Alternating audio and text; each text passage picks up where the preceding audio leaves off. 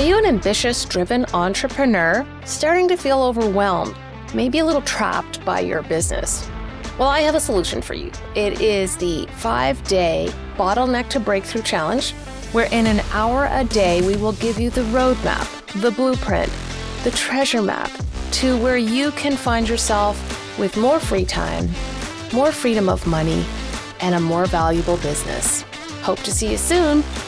www.bottlenecktobreakthrough.com.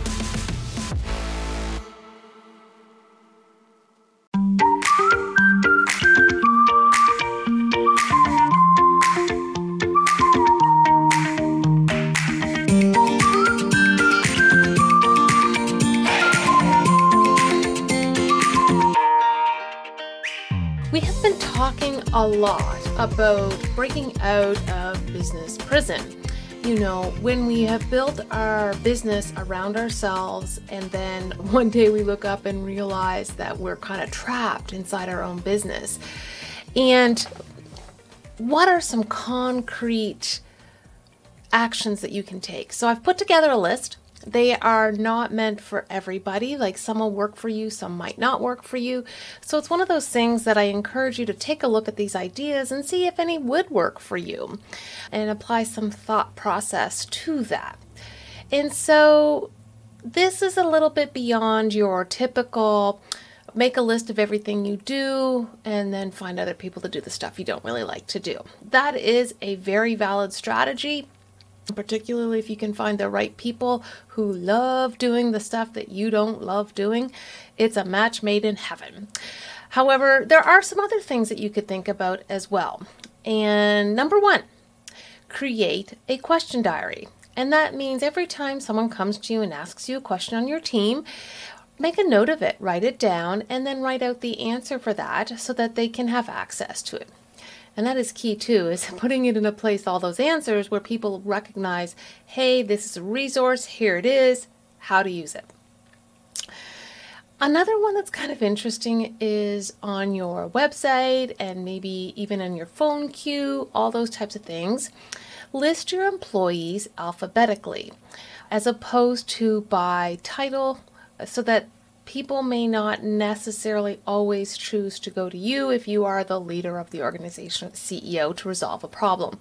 Maybe there's another person with the right title that can help them. And so by listing them alphabetically, you're kind of giving yourself another chance to get out of the loop on some of those questions.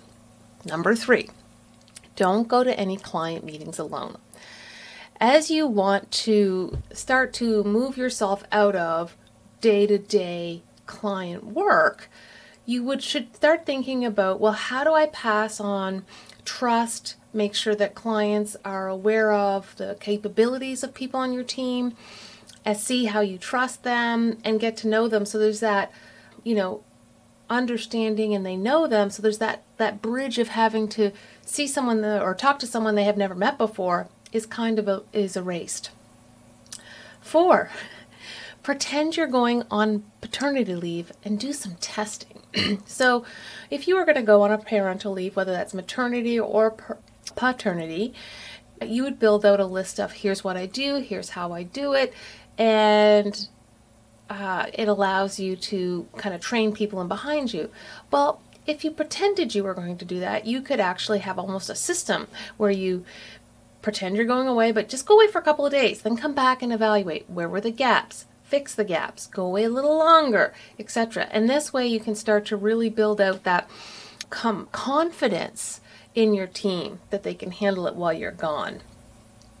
Number 5, communicate your company values.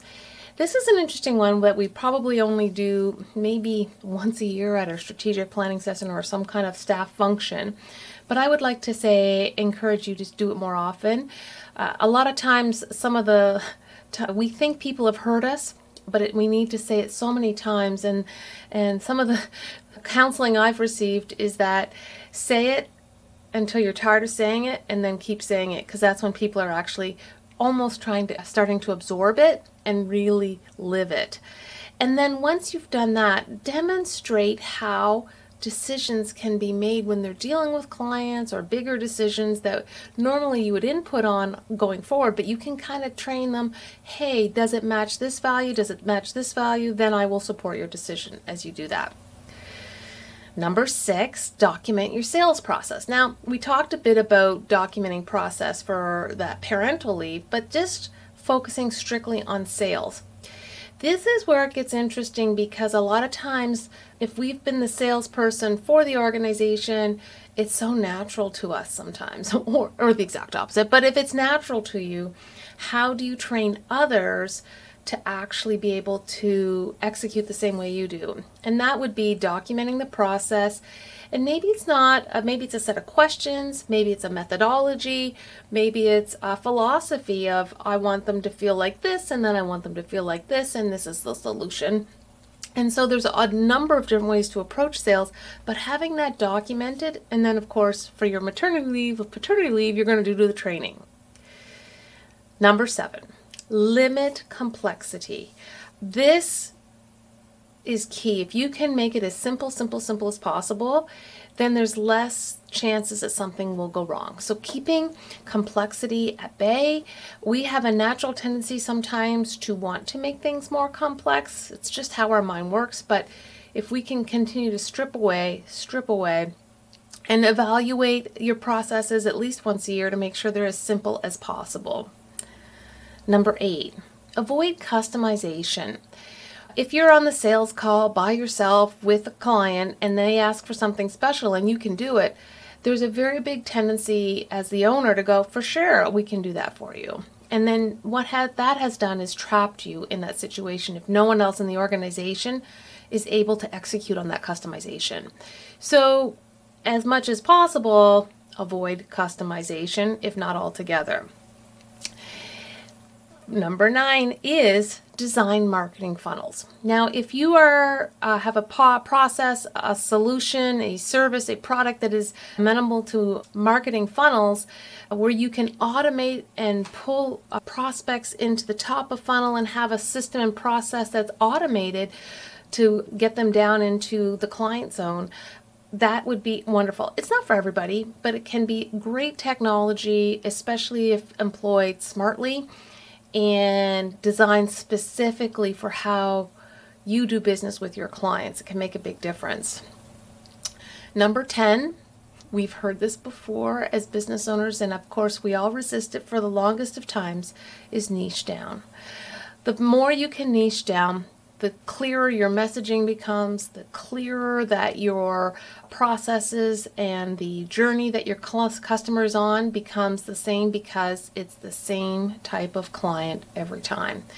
Makes a huge difference. So selling less things to more clients through niching down can make a marvelous difference in the getting out of prison, your business prison.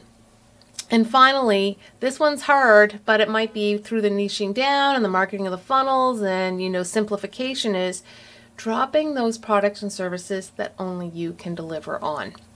And of course, you're going to need a bigger team to actually be able to execute on that. So it's probably more of an advanced tactic to be able to get out of business prison, but it's an idea to consider. And so those are your top 11 ideas for breaking out of your business prison. And again, not all of them are applicable, but if you even chose one to try, my favorite one is to bring someone to all your meetings and transferring that credibility and trust to other people in your organization so that they can shine with the client as well as you do. And the real bottom line here today is it is possible to escape that business prison you've built, and you just have to figure out the tactics.